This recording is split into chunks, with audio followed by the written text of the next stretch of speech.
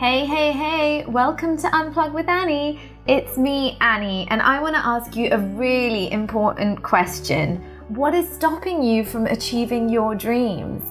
Unplug with Annie is all about hope and perseverance, how we can together work against everything that is holding us back from achieving our dreams, even if that thing includes us.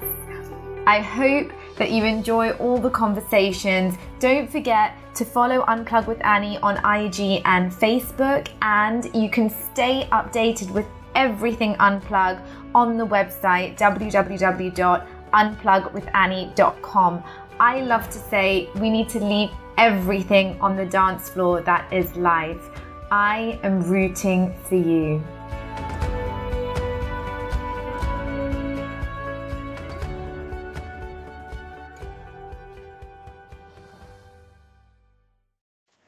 Hi everyone, welcome to another episode of Unplug with Annie. Today I have Adiba Akhil on the show as part of the series of Courage. Adiba is a self-care and personal development blogger and motivational speaker. Her purpose is to help people embrace who they are, to be more confident and to pursue their passions, as well as living their best life through spreading positivity. She wants to share her personal experiences and advice with people in order to help them achieve these goals. Hey Adiba, welcome to Unplug with Annie. Thank you so much for having me. I'm really excited to talk to you. I think it's really great what you're doing, and you have a blog where you talk so much about personal development and self-development and most importantly self-care, which I know that you're super passionate about. So when was that moment for you where you decided that this is the thing that really is exciting for me, that I'm passionate about talking about and putting out in the world? Yeah, so it all started actually when I was in university. So I actually managed to move out of my hometown and live in a city, which was really nice. And then when I was basically studying, because I was doing an English degree, I was already passionate about writing. And then I realized along the way that I just loved giving people advice and helping them with their issues, their personal lives, and helping them really like be the best version of themselves and go after things that were important to them. So I realized I did that a lot on my family and my friends. And then my friends actually suggested for me to maybe start my own YouTube channel or start a blog. But because I was studying at that time, I couldn't dedicate enough time to a YouTube channel. So I thought, okay, let's just start blogging and see where it goes. And then along the way, I took breaks here and there. But then once I did graduate, I realized that, okay, this is something that I definitely want to continue doing. And I think it's just such a nice feeling of just helping people. It's something that really like makes me feel so happy and it warms my heart. And whenever I get DMs from people on Instagram saying, we loved your blog post, or we loved this video, or you helped me do this, it just makes me feel so, so happy. And yeah, that's literally where it all started, and it's still going strong. Amazing. I mean, these days there's so many different options too, right? As to how, we produce content and decide to put it out there. Like you said, there's YouTube, and you decided not to take that route.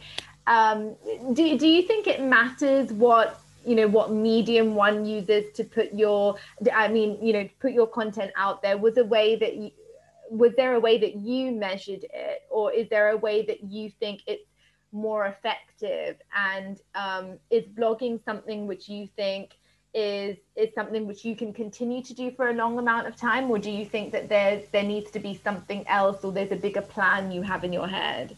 Yeah, so I honestly think it depends on the person. I mean, my friends, they say to me, we could see you being a YouTuber and stuff, but I think I was more passionately about writing. So I feel like if you're someone who loves writing, or even if you're someone who loves being in front of the camera, then I think you will find the right medium for you. So I don't feel like there's a right or a wrong medium, because there's so many different platforms out there, and there's so many ways that you can express yourself as well online. So I feel like you just really need to find out what what works for you. Having said that, I have recently started to post videos on my Instagram, which I love because I feel like I have more of a personal connection with my followers and stuff. So I feel like you can obviously merge certain platforms together as well. So I think just do what works for you. And I think in terms of the long run, I think blogging is definitely something that I would carry on. But I feel like doing things like releasing videos and, you know, being in podcasts and doing, I also do a lot of motivational speaking. I think doing those things on top of blogging, I think that's where I'm really going to be able to help more people and reach more people. Yeah. And you do talk on your blog. I mean, I was having a look at, you know, the things that you've written about, and you talk very openly about your own personal struggles as well with mental health, and even just, you know, the idea of self-worth and self-love. And obviously as we're recording, we're still very much in a pandemic, even though, you know, vaccines have been administered. We're still in this weird phase where we're not sure when things are going to actually get better, and we can, you know, we can hug and kiss people openly again, and not have to worry about it. Is there something that you've particularly struggled with during this whole, you know, this whole experience from 2020 to present day, and how have you kind of adapted and then overcome that, if there's anything, you know, really specific to what we've just been going through? Yeah, so I think initially when the pandemic first started, I thought, you know, things were going to be okay and I was going to be okay. However, I ended up suffering from anxiety and depression, which I know goes hand in hand because a lot of people suffer with that. And basically, there was a reason behind that because there was something that I've been trying to achieve for a number of years, which I couldn't do, and I kept failing on that particular task for years and years. And I was constantly told by people, you know, you can't do this, everyone has this one thing, why is it taking you so long? And it was a lot of pressure. And then I completely dismissed all of the accomplishments and stuff that I've done and all the ways that I've helped people, and I kept focusing on that one thing. So it was basically, I had highs and lows. So I would be okay one day, but then the next day I would constantly think about this one thing, and I honestly tried so hard to achieve that thing. I still haven't achieved it, but basically it got to the point where towards September, October time of 2020, it was getting a lot worse. So I remember every single day that one thing was always in the back of my mind, and I couldn't get through a day like a normal person. And it was starting to affect my confidence. I just felt like because I didn't have this one thing, then, you know, people would look at me in a strange way, you know, they start laughing at me and all that kind of stuff. So it really, really got to me. And then I ended up, you know, reaching out to someone and, like, you know, seeking professional help. And it was only through that professional help where I'm able to get a lot better. So now, for example, I'm able to go by each day without thinking about that. I've had conversations with my parents about it, and I've said to them, you know, this is something that I don't want to continue doing because it's bringing me nothing but pain and it's bringing me down, and I don't want to live like this anymore. So ever since I've done that, and I've sort of, you know, like mentally overcome that situation, I feel a lot calmer and a lot better. But there are ways that I basically managed to overcome this. So the first thing was basically letting go of what has happened. And I feel like this is something that's just so hard to deal with, but I promise you can do it. So once I eventually let go of that situation, I was honestly able to just wake up and just continue with my day like everybody else, and not feeling like there was always something at the back of my mind. Mm-hmm. The second thing was also having things to look forward to, which I know it's really hard during this lockdown, but what I say on my blog and what I say to people is that you can have things to look forward to even during a pandemic. So I personally treat myself to like a pizza or a dessert every single weekend because it's like, you know, you work hard, and that's honestly what keeps me motivated and keeps me going throughout the week. And that, like, these little rewards and these little things is literally what has helped me sort of, like, you know, recover from my, you know, anxiety and my depression. And the third Mm-hmm. thing, which I speak highly about as well, it's just doing what I love. So I remember when I was dealing with anxiety and depression, I basically stopped doing the things that I loved because I kept thinking that, you know what, I've got this big worry and this is where all my time and energy should go. But I realized that once I was in that mentality and I wasn't doing all these things, it was making me unhappy. It was making me depressed. It was making me even more anxious. And then, like I said, I just switched my mentality and was like, you know what? I'm going to start doing these things because there's so much more to life and there's so much more that could be going for me instead of me dwelling on this one thing. And the fourth and final thing was basically thinking positively, which again, very, very hard to do. But I noticed as human beings, we have to basically trick our mind because we're naturally inclined and built to think about things in a very negative way. But once you make that shift and you start looking at the positive in every situation, that's what really helps you to recover mentally, spiritually, and emotionally.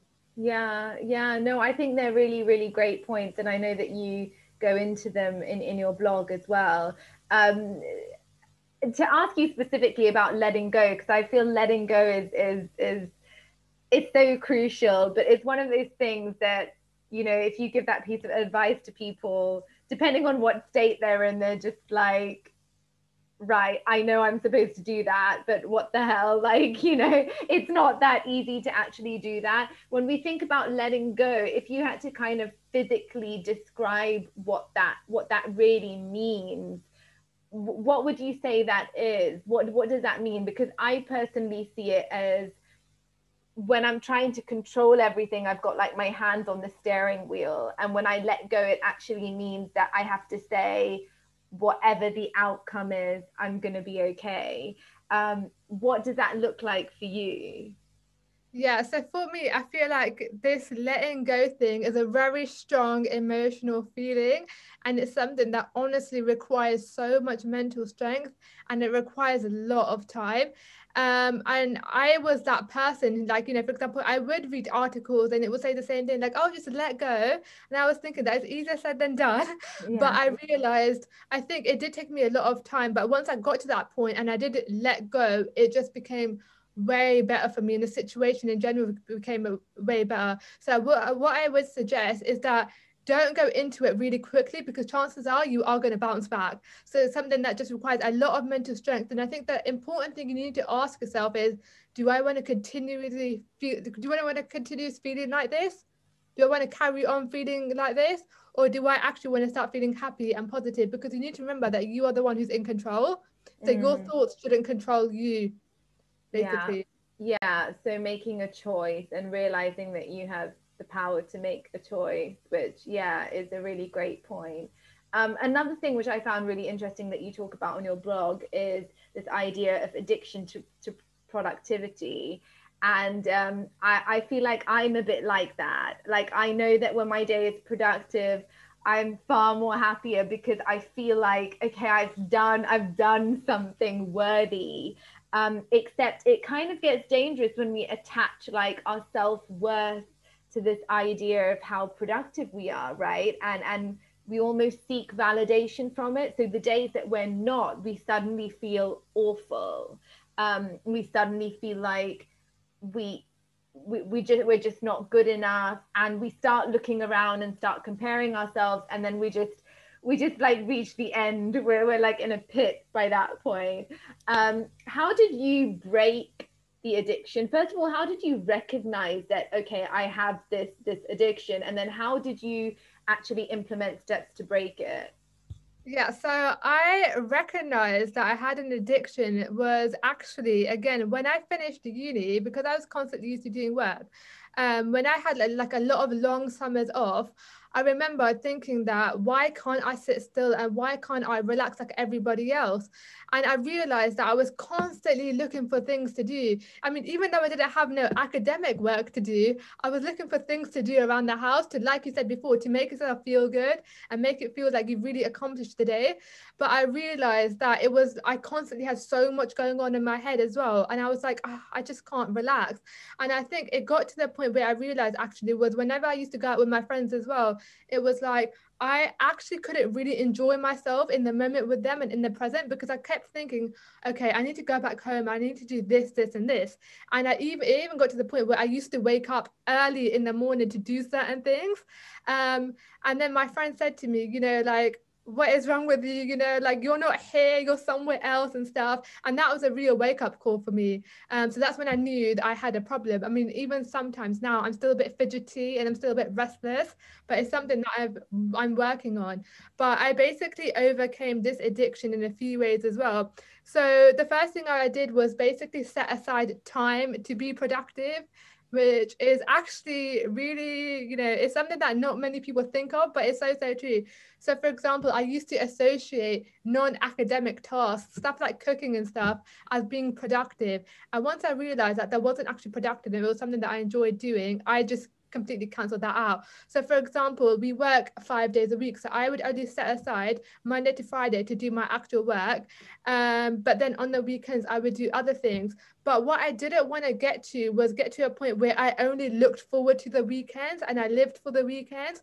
So instead, what I did was, okay, yeah, I was being productive and I was, you know, doing my actual work 5 days a week. I made sure that I was also doing stuff that I was passionate about as well. After work, stuff that wasn't really productive, but it was something that made me feel happier. And this in turn made me feel like I wasn't always productive because I was doing other things. And the second point was actually saying no, which is something I still struggle with to this day. But I realized that when I actually say no to people and say no to things, I have a lot more time to do the things that I'm passionate about and that I care about. So that was really important, but it's still a work in progress. The third thing, which is quite powerful, is accepting that a day of relaxation could actually benefit me and could recharge me, because I used to have this mentality of, oh, like, how do people like not do their work and stuff? How do people have a lazy Sunday? To me, that was baffling because I couldn't do it. But then once I realized that, okay, my life right now is just work, work, work at work. And if I relax or take a Sunday off, nothing's going to happen. So eventually I started to do that, sometimes take Saturdays off too, depending on my mood, but it really does recharge me and I'm way more motivated to continue working hard the following week. So, Yeah, yeah. I can totally understand that as well, because I think for me, for sure, I used to really struggle with saying no, but I think I've definitely got better at it the more I've kind of um yeah, focused on my own self-development and realizing how it's actually an act of self-love, right? Because, and like you said, it's more time for you to do things that you're passionate about. And I think sometimes your need to help other people, I feel like you have to check your motive, because sometimes it's not actually about wanting to help them, it's about how that act is going to make you feel. yeah. Which I think sometimes we miss, and that's like a key thing to figuring out. So with the struggle to say no, if someone, because lots of people struggle to say no, and otherwise, you know, they seem to be very strong, you know, willed people, very capable, very confident, but yet somewhere there's still that need to want to please people, or maybe not even please, but just not let them down. So what would be like the first thing that you would encourage someone to do who is struggling to say no to people? Okay, this is something which I've struggled with a lot as well. What I would say to that person is to basically have a think and ask yourself, will these people actually say yes to everything that I want them to do? Will they ever put me first? Will they ever cancel their plans and spend time with me or do other things together? 9 times out of 10, this is not the case, because I was in a situation where at university, I was constantly saying yes to people, you know, and I never used to say no. And I realized that actually I was living for other people, I wasn't living for myself. So I think once you recognize and understand that these people won't actually do the same for you, it becomes a lot easier to actually say no. And I think with me as well, I realized that I did have things going on in the background, but I was so afraid, like you mentioned, of disappointing people and stuff, that I was constantly saying yes. But I think once you do break that barrier and understand that not everyone's going to be, you know, as kind as you or as nice as you to keep on saying yes, then it will help you definitely say no a lot more often. Yeah, no, I think that's a really good way of thinking about it. I think sometimes you try and convince yourself by saying yes they would. Like when you think about like would they do this, would they do that, and I think you kind of try and justify it by thinking, yeah, surely they would, but the truth is very different. Yeah. Yeah, you also talk about, and I think this is a really important point, because for me in 2020, I feel like I learned this very important lesson, and I had to let go of certain friendships and relationships which were not serving my purpose. And it's not that they were necessarily bad people. It's not necessarily that that it's a complete cut off and that I wouldn't say hi to them if I saw them, but it was people who I felt are not really there for the right reasons, or might have an agenda, or might even just not really want the best for me.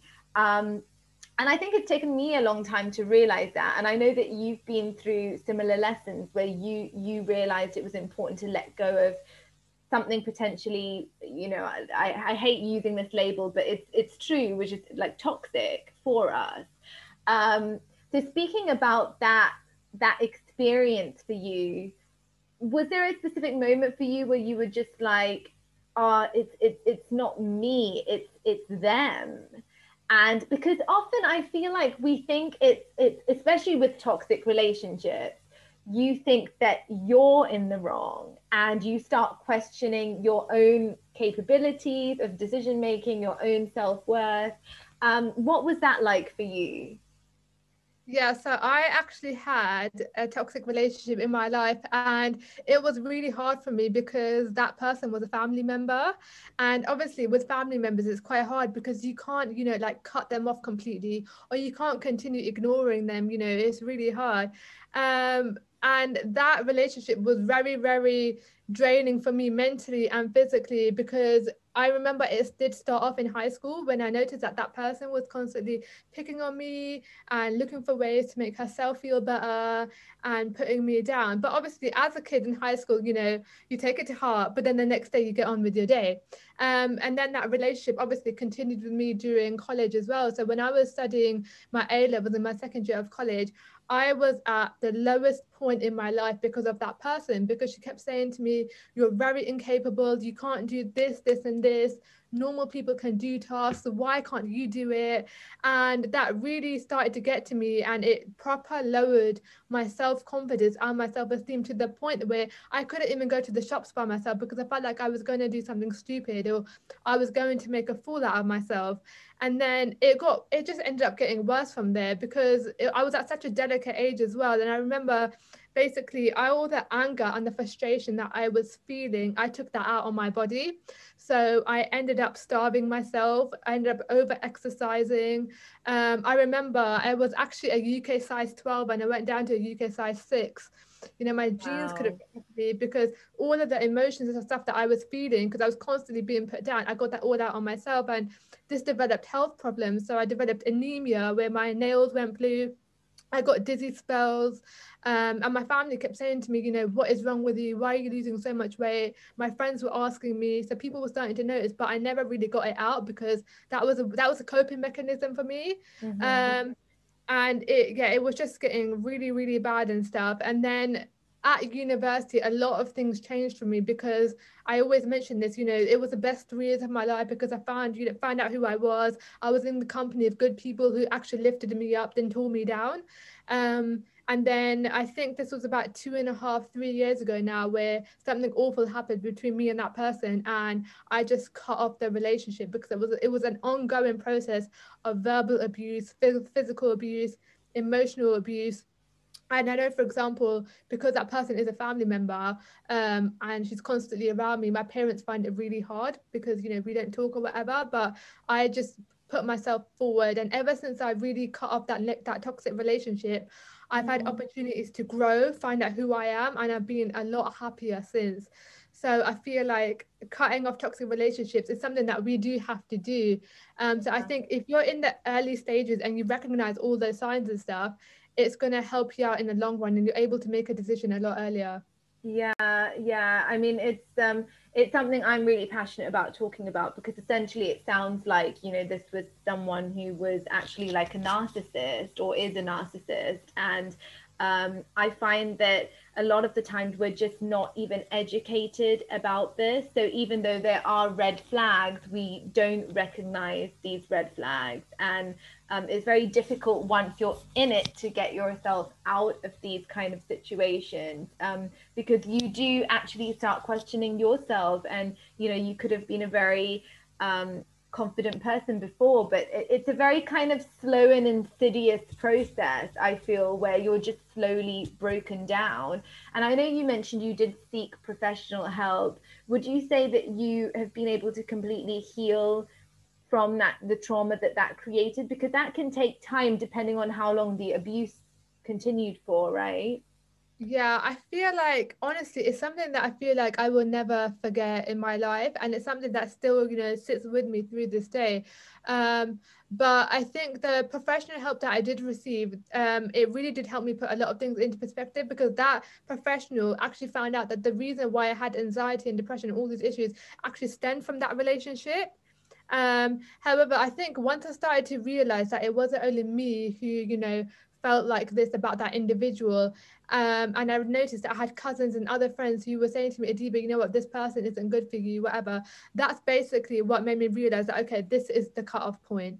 Mm. Um, so yeah, I feel like it is something I'm going to definitely remember, but it's a very big life lesson that I've learned, not to let people bring me down and, like tear away my self-esteem and my self-confidence, because I realized there was a lot of manipulation involved, a lot of emotional, physical, verbal abuse, like I mentioned. I feel like no person deserves to go through that, which is why that's basically made me become a happier person since, and which is why I talk about positivity and self-care and self-development, because it's that person never wanted the best for me, but I want the best for everyone else.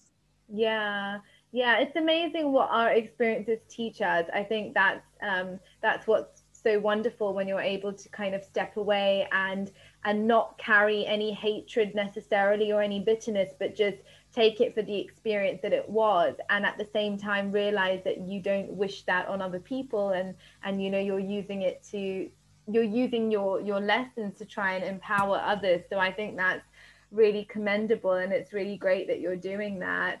And clearly you're passionate about doing that as well, so that's the main thing. For anyone in that position though, you know, maybe struggling and maybe recognizing, maybe there is this like gut feeling that, you know, maybe this person is not quite, you know, right for me. Maybe I, you know, I'm feeling, I always say, like, you know, assess how you feel even when you leave the room after being with someone. Like, because I feel like you get a bodily reaction, right? Anxiety kind of plays out in your, whether it's increased heart rate, or like you Yeah. suddenly feel a bit sweaty or just nervous, or, Or you you know, feel a bit scared when that person enters the room.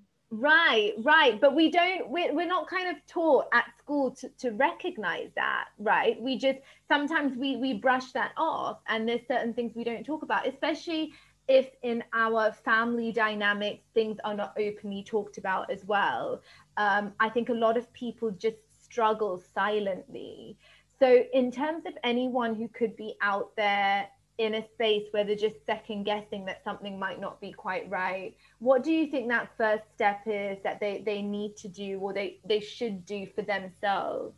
So I would say the number one thing, first of all, is to trust your instinct, because our instincts are always right. Like you mentioned, when you have that feeling of, someone entering the room and you start to get nervous, your heart starts racing, you start to feel scared and worried, that's when you know that that's something that you need to get out of.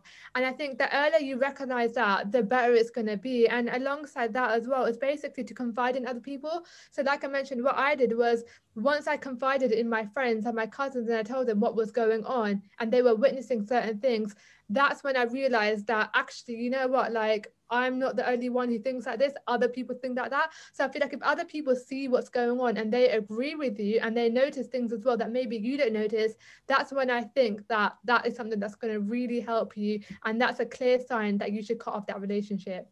Yeah, yeah, no, that's a really great point. And yeah, I think confiding in people who you trust is really, really important and really crucial.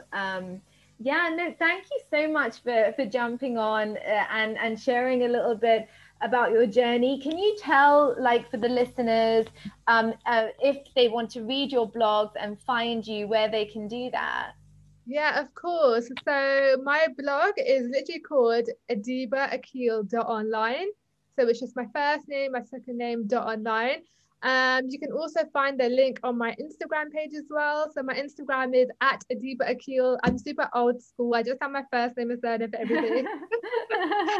And then I've got that on my, what else do I have? Oh yeah, I've got a Facebook page as well, which is Adiba Blog because my surname was taken. So yeah, you can find me on Facebook, Instagram, and my blog. And also on my blog, I've got like a contact me section. So if you guys honestly need help or need advice or anything like that, or want someone to talk to, you're more than welcome to send me an email, or you can just DM me on Instagram and I'll be more than happy to help. Great, great. Well, thank you so much. It was great talking to you. You too.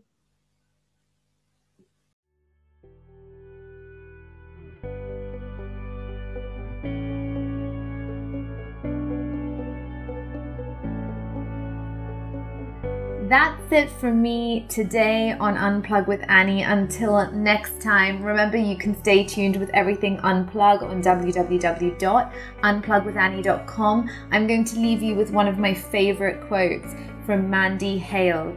You'll learn as you get older that rules are made to be broken. Be bold enough to live life on your terms and never ever apologize for it. Go against the grain, refuse to conform, take the road less traveled instead of the well-beaten path. Laugh in the face of adversity and leap before you look. Dance as though everybody is watching. March to the beat of your own drummer and stubbornly refuse to fit in.